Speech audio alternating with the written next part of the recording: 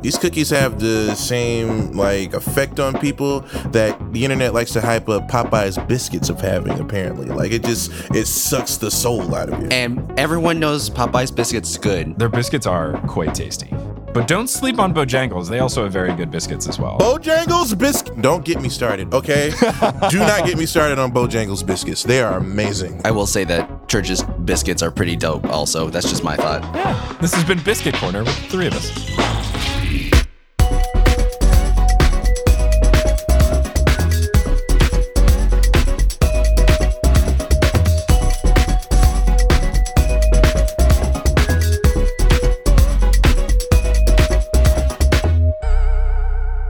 Welcome, fellow sleuths, to Meddling Adults, a game show where we grab our friends that collect teeth for fun and we go head-to-head to test our wits against the prowess of fictional young detectives for charity. I am your host, Mike Schubert. I am notoriously bad at solving children's mysteries, which is why I am safely behind the judges' table, letting others solve those mysteries instead. Our contestants this week are some old Vine friends of mine. It's Joe Nasty Draws, a.k.a. Jonas Robinette, and Rex Testarossa, a.k.a. Brian Foster. Rex and Jonas / Brian and Jonas, how's it going?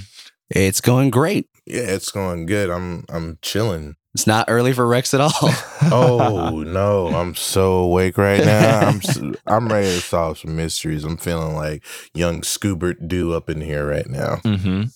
I'm feeling like a Detective Conan. Speaking of Kid Detective, today we'll be covering mysteries from Encyclopedia Brown, everyone's favorite kid detective.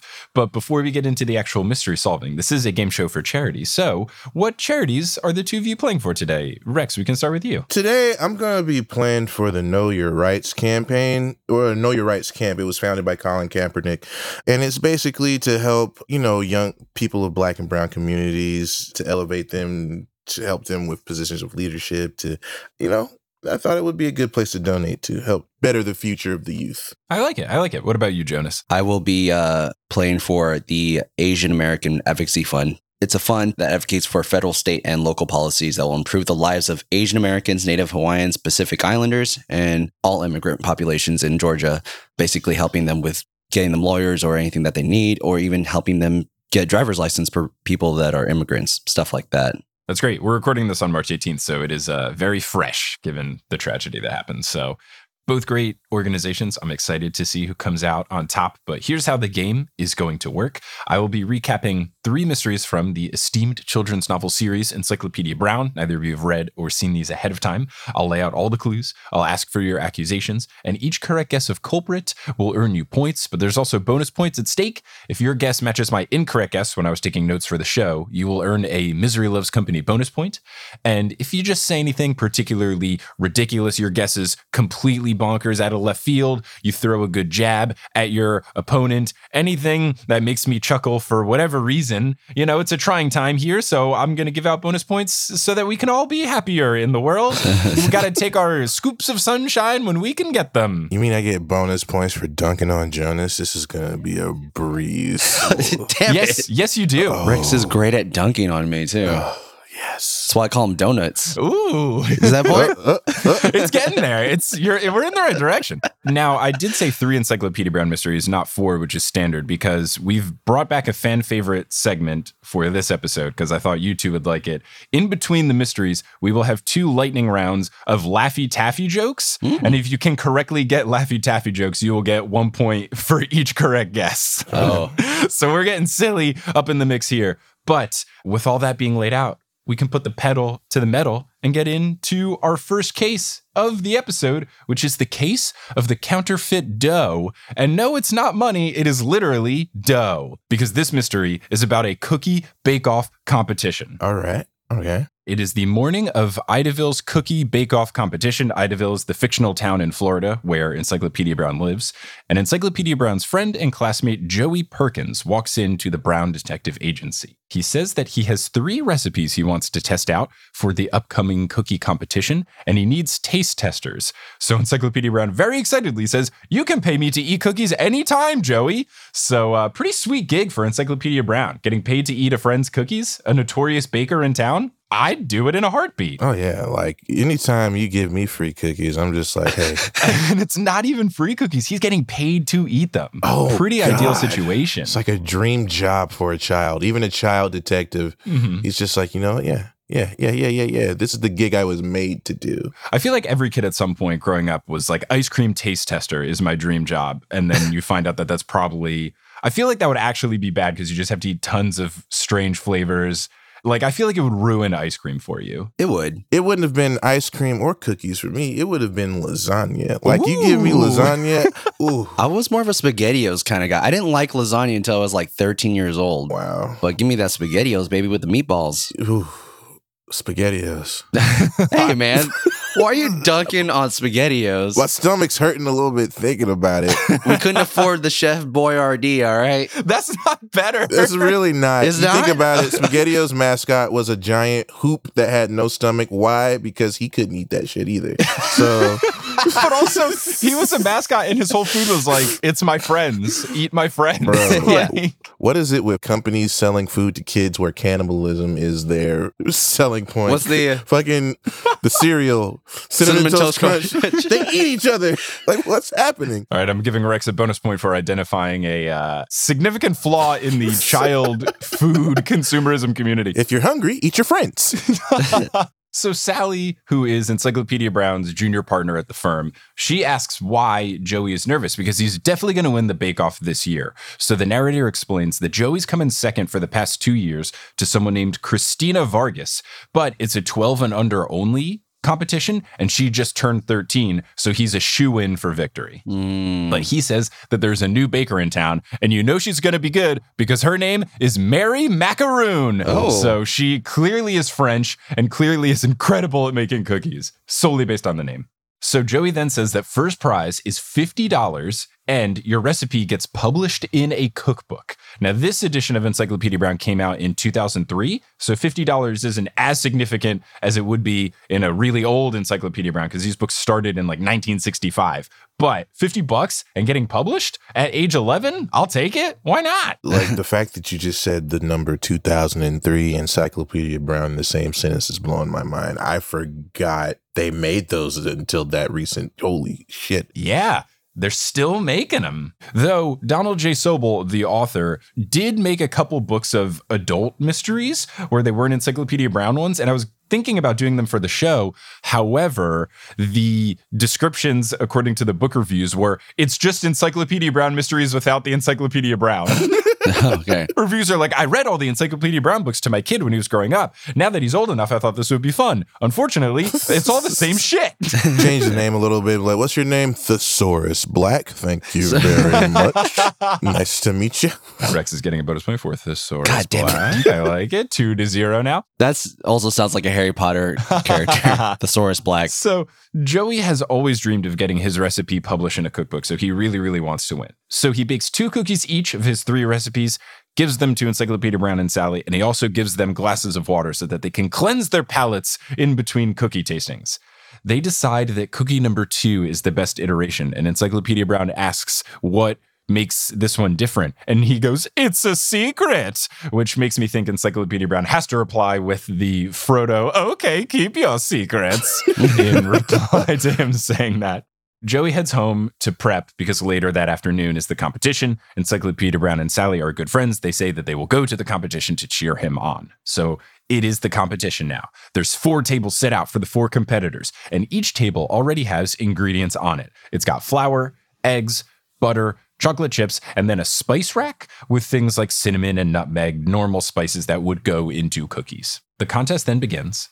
Our other contestants, obviously Mary Macaroon is one of them, but the other 2 are Emily Drew and Michael Esposito. Those 2 are struggling right out of the gates. Notably, Michael puts his mixer on too high of a speed and flour goes everywhere and it lands on the judges and they begin to sneeze. Oh, no. Mary Macaroon, on the other hand, is an absolute force, though. She is very professional. She even brought her own chef hat and apron, so you know she's the real deal. She's just showing off at this point. She really is. But Sally notes, fashion doesn't win bake-offs.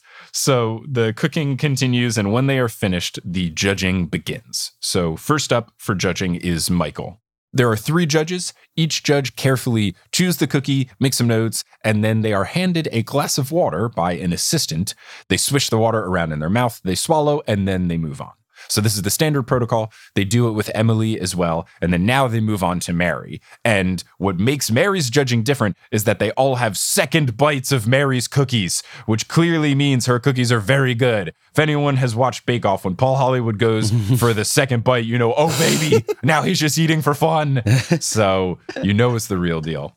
When they are done judging Mary's cookies, the judges motion for the assistant to refill their glasses. They swish the water around their mouths, they swallow, and they move on. So now we get things about each of the judges. So judge number 1 goes really intense with the mouth swishing after eating Mary's cookies. Judge number 2 asks the assistant to refill their glass before going on to the next set of cookies. And judge number 3 takes a lot of time to fill out their notes. So spoiler alert, there's going to be suspects afoot, and the question is which judge is it?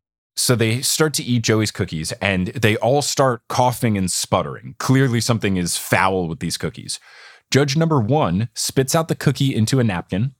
Judge number 2 chugs her entire glass of water. And judge number 3 is just coughing uncontrollably. So the assistant rushes over, fills up their glasses so they can get through this traumatic cookie-based eating experience.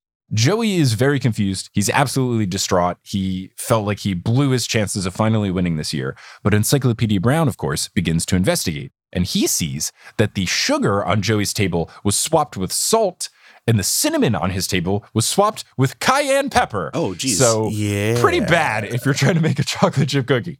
So Encyclopedia Brown brings this up to the judges and he says, hey, clearly someone messed with his ingredients. Can Joey go again? But one of the judges says that wouldn't be fair to the rest of the contestants. And Encyclopedia Brown claps back saying, that's easy for you to say. You're the one who rigged the ingredients. So I turned to the two of you. Which judge was Encyclopedia Brown accusing? And how did he know that that judge was guilty? It is a judge. Yes, it is a judge. Okay.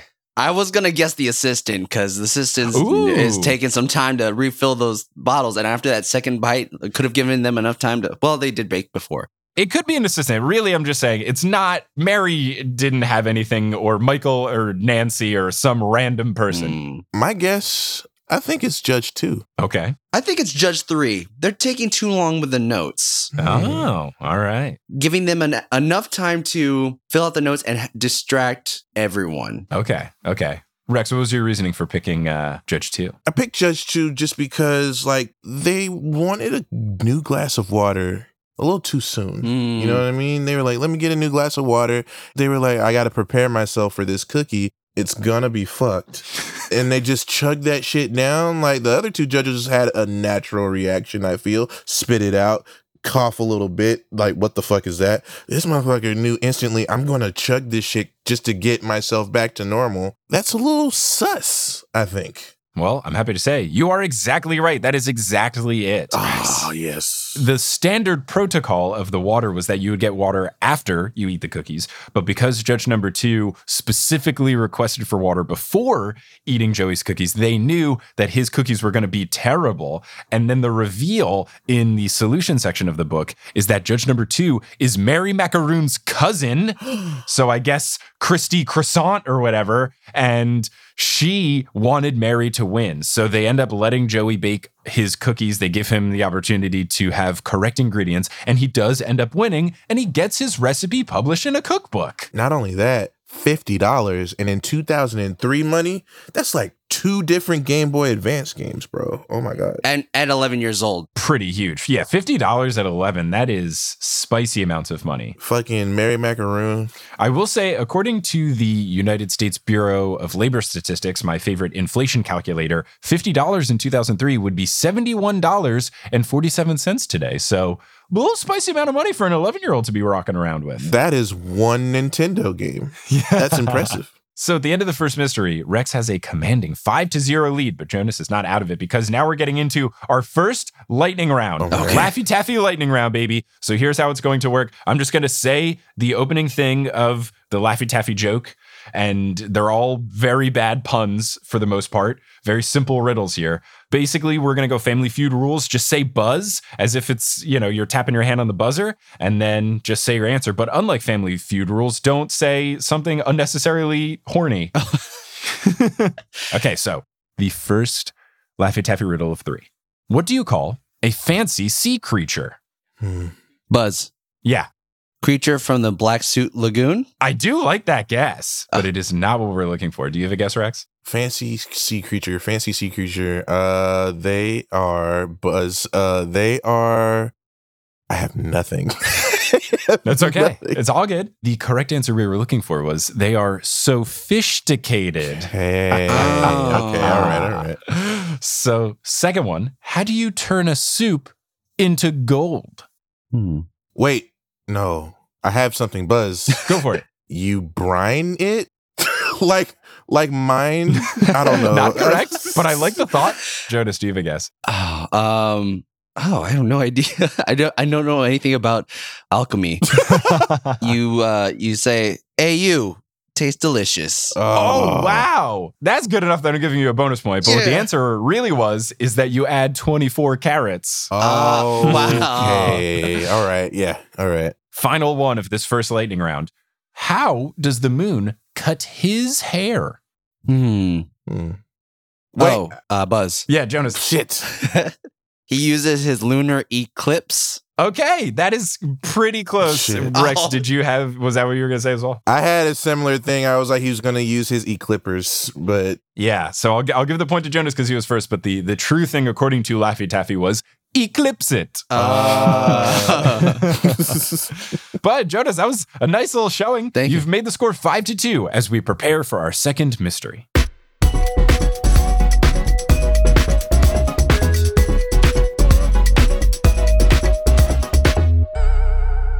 Hey, if you're listening to this episode of Meddling Adults the day it came out or at any point in time before April 30th, 2021, that means the Kickstarter for a new podcast project I'm hoping to launch is live. The show will be called Modern Muckraker, and it is a deep dive investigative journalism podcast where I will be playing a character who is fully convinced that he is completing the world's most important research, but in reality, these questions will be along the lines of when should Spider-Man take the subway instead of web swinging? I'll work with the team to arrive at exact answers to these questions. Each episode will have interviews with highly overqualified guests. So for the Spider-Man prompt, for example, we will talk with people that work for Marvel to understand Spider-Man's character. We will speak with physicists to break down the mechanics of web swinging, and I'll interview people that work for the New York City Metro Transit Authority so that we have the most accurate and up-to-date information about the subway system possible. We're doing a Kickstarter because I need to bring in a whole team to make this podcast a reality. So writers, a producer, a sound designer, and more. And I want to be able to pay these people what they are worth up front. Thus, we're going with a Kickstarter and not a Patreon or hoping ad money comes in. I want to be able to pay people what they are worth immediately before beginning the endeavor. If you want to support this Kickstarter and get some sweet rewards for doing so, you can go to bit.ly/modernmuckraker. That'll take you directly to the Kickstarter, or you can go to our website, modernmuck.com. This episode of Meddling Adults is brought to you by Blaseball. Blaseball is a ridiculous online internet baseball experience that is just so beautifully chaotic. You go to blaseball.com, you pick a team to support. I support the Breckenridge Jazz Hands, but maybe you want to support the Houston Spies, or maybe you want to support the Los Angeles Unlimited Tacos. Many fun teams with many fun players that have ridiculous names. There's even a player whose name is Pitching Machine, but due to a league change, he bats now. What? Each season lasts a week. There's a new winner crowned at the end of each season. Rule changes happen every single week, and you get to vote on them. You get to try to get blessings towards your team. There's different snacks that give you different power-ups as a fan, and then you can help improve your team so you have a say in the success of your team. It's very fun. It's very silly, and I highly recommend it. And you can check it out today at blaseball.com. That's BLASEBALL.com. This episode of Meddling Adults is also brought to you by Encyclopedia Womanica. For too long, history lessons have glossed over the truly essential contributions that women have made to history, and that is where this podcast comes in. It aims to change the narrative by introducing the groundbreaking women from antiquity to today who have shaped our society. This month is Women's History Month, so Encyclopedia Womanica is highlighting women in the driver's seat, women who are in charge and at the top of their fields. Every weekday, host Jenny Kaplan dives into the trials, tragedies, and triumphs triumphs of this diverse group. Try saying that 3 times fast. You can learn the life stories of icons from fashion and beauty, plus executives like Maggie Lean Walker, the first woman to own a bank in the United States. The bite-sized episodes pack painstakingly researched content into fun, entertaining, and addictive daily adventures, and you may or may not already know these women, but you definitely should. So you can subscribe today to Encyclopedia Womanica wherever you get your podcasts. And now, let's get back to the show.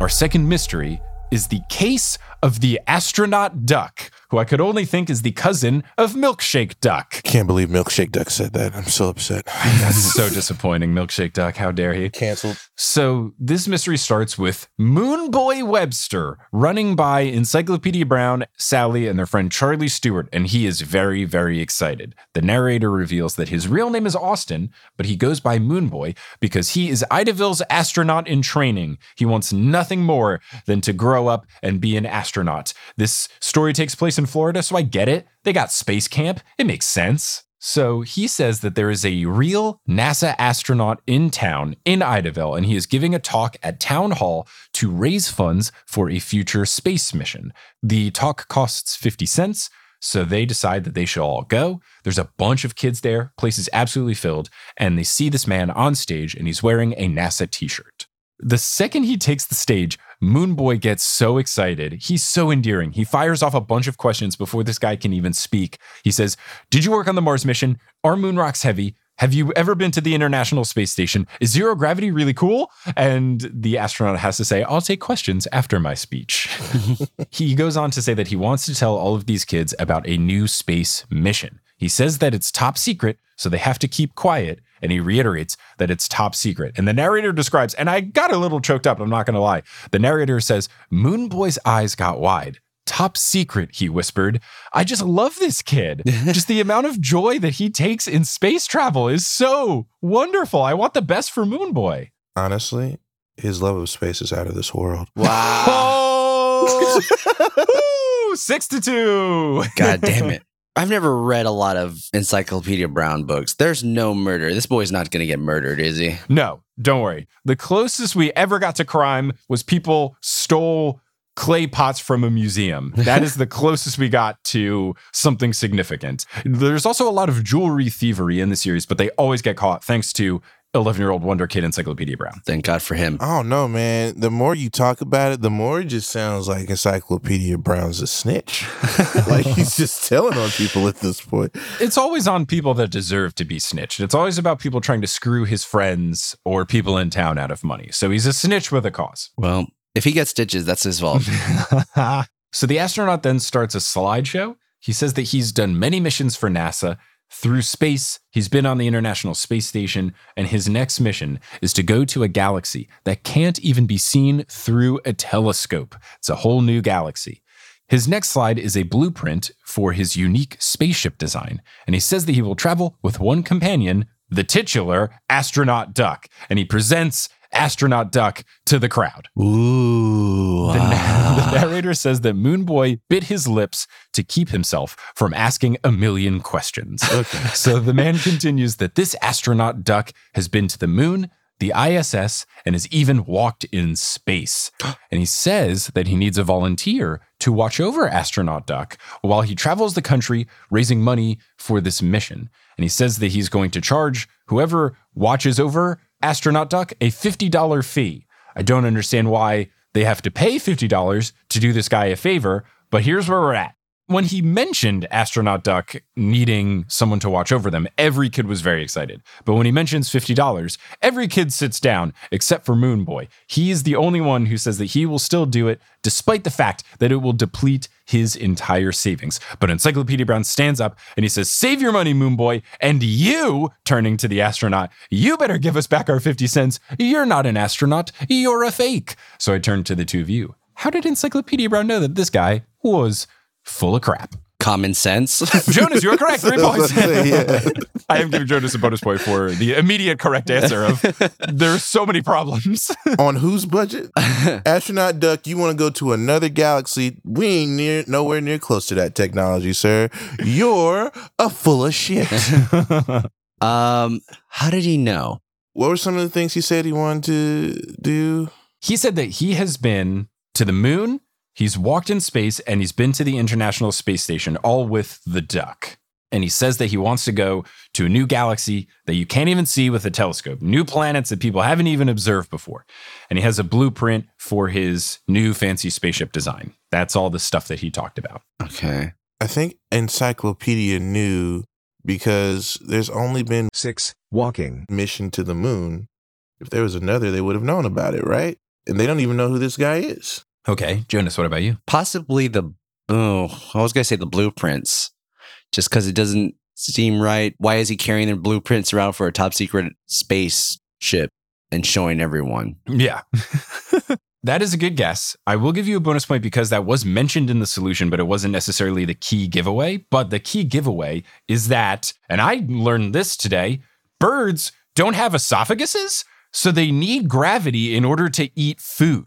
I guess that's why birds are always kind of shimmying their necks around when they're eating bread and stuff, but they don't have muscles in their throat that put food down their throat. They need gravity in order to eat, so a duck couldn't survive in space because there's no gravity. So astronaut duck couldn't be real. And now we've all learned a bird fact. Encyclopedia Brown, what the fuck? Yeah, dude.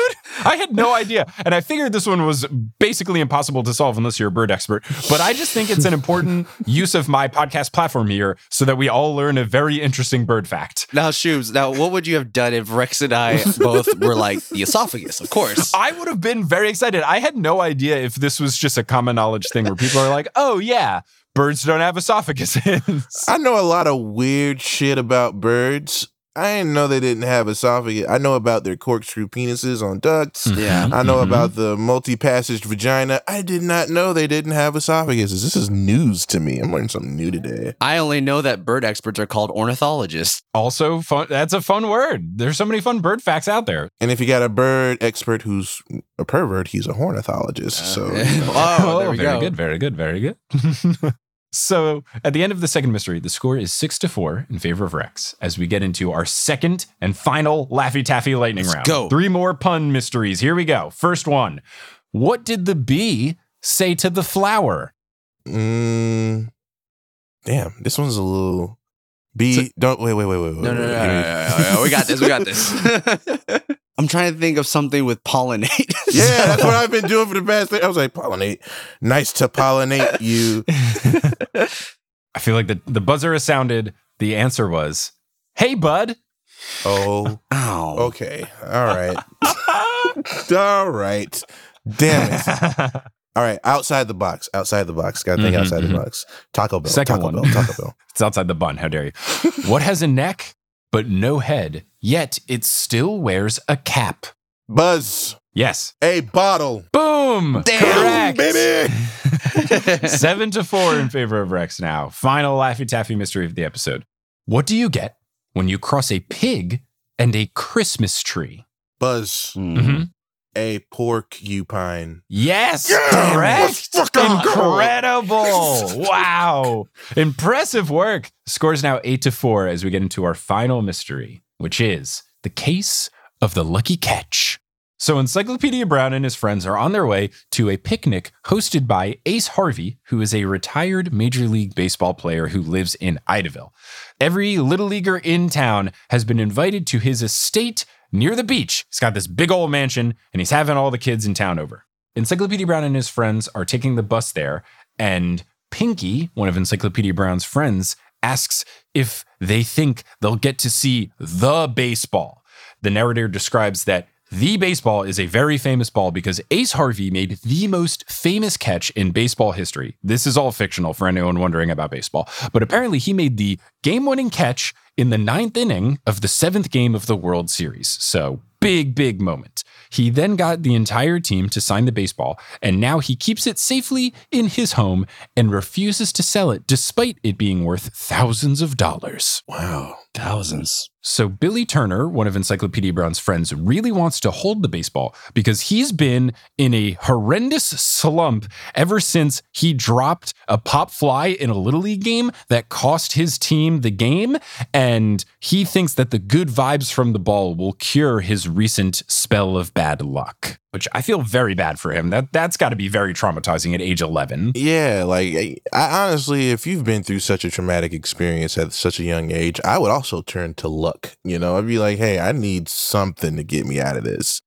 Let me touch your ball. Wait, no, wait. So Jody, one of their friends, in an incredibly rude sentiment for no reason at all, says, you need more than luck, Billy. You need a new sport. So Jody's just the worst friend. Yeah, that's not a friend. That's a bully.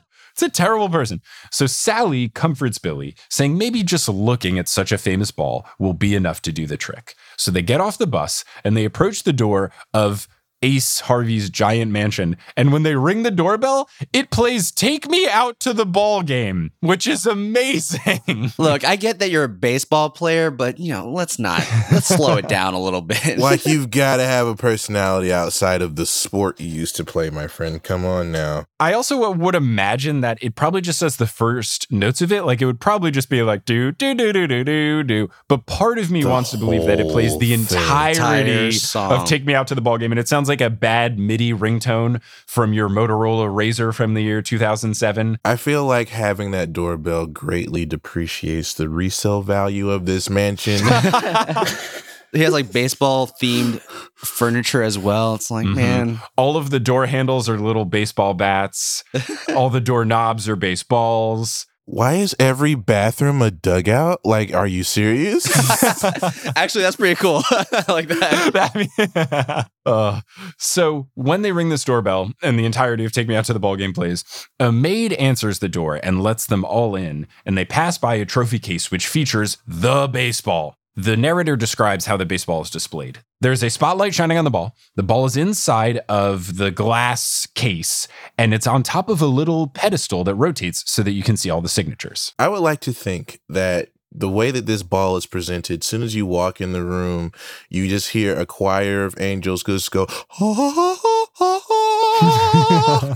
Very, very good. That also would probably be a better doorbell thing because it's shorter and quicker and still very baseball-y. Yes. So they are led to the back door where the rest of the kids are, and Ace is signing hats and bats and gloves and baseballs. There's kids playing baseball in his backyard. There's a pool. There's games like relay races and wheelbarrow races and egg toss competitions. There's food. It really seems like an incredible situation. I'm very jealous of this party. Yeah, you're seeing the coolest guy in town, his famous baseball. You're 11 years old. You're in a slump. This kid's probably like, this is my time. I'm going to be blessed. Pretty great stuff.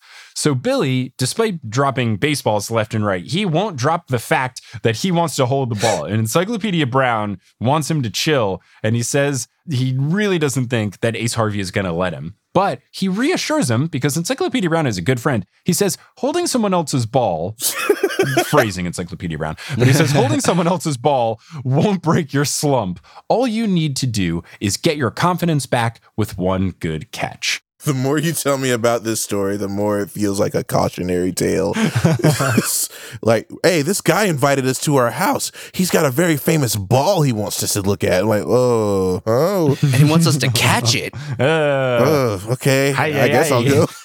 Billy does say, catch? I can't even catch my reflection in a mirror. And then he goes inside to try to look at the baseball again. Holy shit. What is he, a vampire now? Holy fuck, Billy. So Encyclopedia Brown then does a relay race with Pinky and Charlie. And when the race is over, he sees 2 police cars in the driveway. So he knows something is afoot. So the baseball case was broken. There's bits of glass all over the floor and on top of the pedestal where the baseball used to be, but the baseball is no longer there. So Ace Harvey has Billy grabbed by the arm, and Billy's hand is bleeding. And Ace Harvey says, I found this hooligan in front of the case surrounded by broken glass. So Billy says he didn't take it. He says he just went in to look at it, but the ball was gone. And then he accidentally cut his hand on some broken glass. Ace Harvey is very upset, but he says that he's lucky that he just had the baseball insured. Otherwise, he'd be furious because the ball is worth thousands. So Encyclopedia Brown asks Harvey who has the keys to the case. And Harvey says that he has the only key, but he unlocks the case for the maid to clean it when the glass gets dirty. But Encyclopedia Brown knows who is behind the thievery at this point, so I turn to the two of you. Who do you think stole the baseball? I think it's Ace Harvey. Ooh, okay. What are the reasonings? Why the fuck would he mention that he has the baseball insured if it's so precious to him? 1. 2, he's like, this hooligan stole the ball. Billy clearly doesn't have the ball on him. Yeah. And who calls them kids hooligans? Hey, I call kids hooligans all the time, but the kids in my neighborhood are wild. I call them monsters. I don't know. Yeah, it's definitely the insurance thing that like catches me off guard. Like, why say that? That was his justification for not, I guess, kicking Billy's ass, is that he's got it insured. He was trying to be like, you're lucky I got this insured. Otherwise, I'd be really mad. It was at least his justification for bringing that up. Imagine you go to this famous dude's house and then he starts threatening to beat the shit out of you. And you're just like, I didn't do anything. He's like, I know you did it, you little bitch. Sir, I just want to play baseball. I just want to touch your ball. Sir, you're supposed to be throwing pitches, not punches. Please. Come on. Okay, well, I'm happy to say that you are both correct in identifying the culprit, but you didn't get the exact detail correct. The detail that led Encyclopedia Brown to know that Ace Harvey was behind it is that there was glass on top of the pedestal, which meant someone would have had to have placed glass there. If someone really broke into the case and took the baseball, broken glass wouldn't be on top of the pedestal where the ball used to be because the ball would have deflected any falling glass off of it. So clearly someone would have had to go through the effort to put broken glass on top of the pedestal after taking the ball. And the solution reveals, much like you two both brought up with the insurance, that Ace Harvey was just trying to get some insurance money. And this was his whole ruse of why he had all these kids over, is that he was just going to go to the insurance company and say, hey, I had all these kids over my house. And at some point, somebody broke and stole my baseball, not necessarily trying to pin it on Billy specifically, but when he was there and Billy was there, he had to frame it on someone to not get caught red-handed. So he put the blame on Billy. But I did give you both 3 points for getting the culprit correct. Nice. Despite not getting the exact little detail of the broken glass. Man, a kid's just having a rough time with baseball and he gets caught up in an insurance fraud scandal. Like, what a pipeline right there. Did he get to touch the ball? But he didn't get to touch the ball. But honestly, maybe that will snap him out of his slump because he realizes that there's worse things in life than dropping a baseball. There is the potential of getting arrested for stealing a very important baseball. Yeah. So maybe this will actually snap him out of his slump. We'll have to see in the next Encyclopedia Brown book if, Billy's doing all right. I almost went to juvie for stealing a baseball once. Almost. Yeah, he goes through puberty immediately. He's like, hey, there's things more important in life than dropping baseballs. He's also from Staten Island. Yeah. You think you know rough life? He's a side character in The Sopranos now. Because I guess he avoided getting arrested, the Sopranos hired him. They were like, hey, this Billy kid's avoided a rap sheet. We got to get this guy in. And then now he's a part of the Florida mob, maybe? I guess that could be a thing. Yeah. I can't wait for the movie about that starring Sam Rockwell. It's going to happen. He's in every movie about something happening. Sam Rockwell is Ace Harvey. So at the end of these mysteries, the final score of this episode, Meddling Adults, Rex, you have won 11-7, meaning that you've brought some money home for the Know Your Rights campaign. How does it feel to win and beat Jonas? Honestly, I would rather we split the winnings. Let's do it. I like it. We've had this done once before where someone split it 51-49. So if you want to get the slight win, we can also do 51-49 if you still want bragging rights, or we can go even 50-50. I'm going to go 55-45, but 55 to Jonas's charity. Whoa. What a soul! What Look a at this kind guy. soul! Wow, absolutely wonderful. Thank you two so much for being on the show. If people want to find you guys doing stuff podcast-wise, internet-wise, where can they do so? Where can they check you out? Well, you can find me at Joe Nasty Draws with a Z at the end on all social medias. I also have a podcast with some friends called Rough Night Movie Podcast, which Shubes has done an episode, a very chaotic episode. Yeah, we did. What was that one called? It was like FridayThe13th.com. No, we did 2 different Halloween movies by accident. Yes, yeah.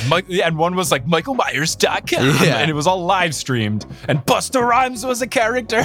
Yeah, because he knows Kung Fu. And Rex and I do have a podcast. We haven't been recording in a while, but we are coming back. It is currently called The Universe According to Rex and Jonas, but we will be changing it to The Cool Zone. Yes. Love that. Yes. Love that. You can find me at Rex Testarossa, RexTestarossa. I'm on multiple social media platforms. I've been streaming a lot on Twitch lately. I mostly post on TikTok. Haven't posted on there in a while, but I'm going to get back into it. I'm also on a podcast called Crit or Miss. It is a D&D actual play podcast. I've been doing that for a few months. I play a wizard who tries to be edgy and fails at doing so most of the time. No, he's not a wizard. He's a warlock who tries to be edgy. But yeah, that's all I got going right now. Well, fantastic. Thank you so much to the two of you for joining. Listeners, thanks for listening. And I got to say, you guys did very well, both in mysteries and in Laffy Taffy jokes. Much better performance than the previous iteration of the Laffy Taffy lightning round, proving that the two of you are just some puntastic, meddling adults. You know what? Rex is a fan of Laffy Taffies. That's not true at all. I like nerds, thank you very much. Nerds rope specifically.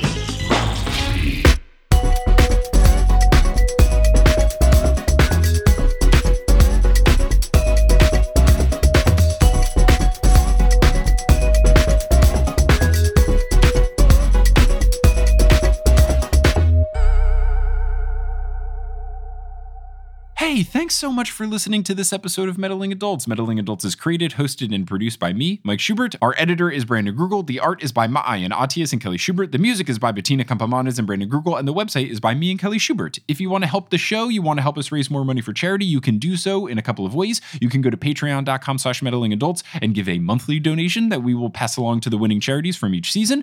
Or if you want to make a one-time donation, you can go to paypal.me/meddlingadults. If you want to still help the show but can't do so monetarily, if you tell someone about the show, that helps. Word of mouth is huge. Posting about it on social media helps. Leaving a rating and review on iTunes, whatever you would like to do, I would greatly appreciate it. If you want to learn more about the show, you can go to meddlingadults.com. If you want to follow us on social media, we're at Meddling Adults on Facebook, Instagram, and Twitter. We also have a subreddit, reddit.com/r/meddlingadults. Thank you again so much for listening, and we hope you tune in next week for our season 3 finale of Meddling Adults.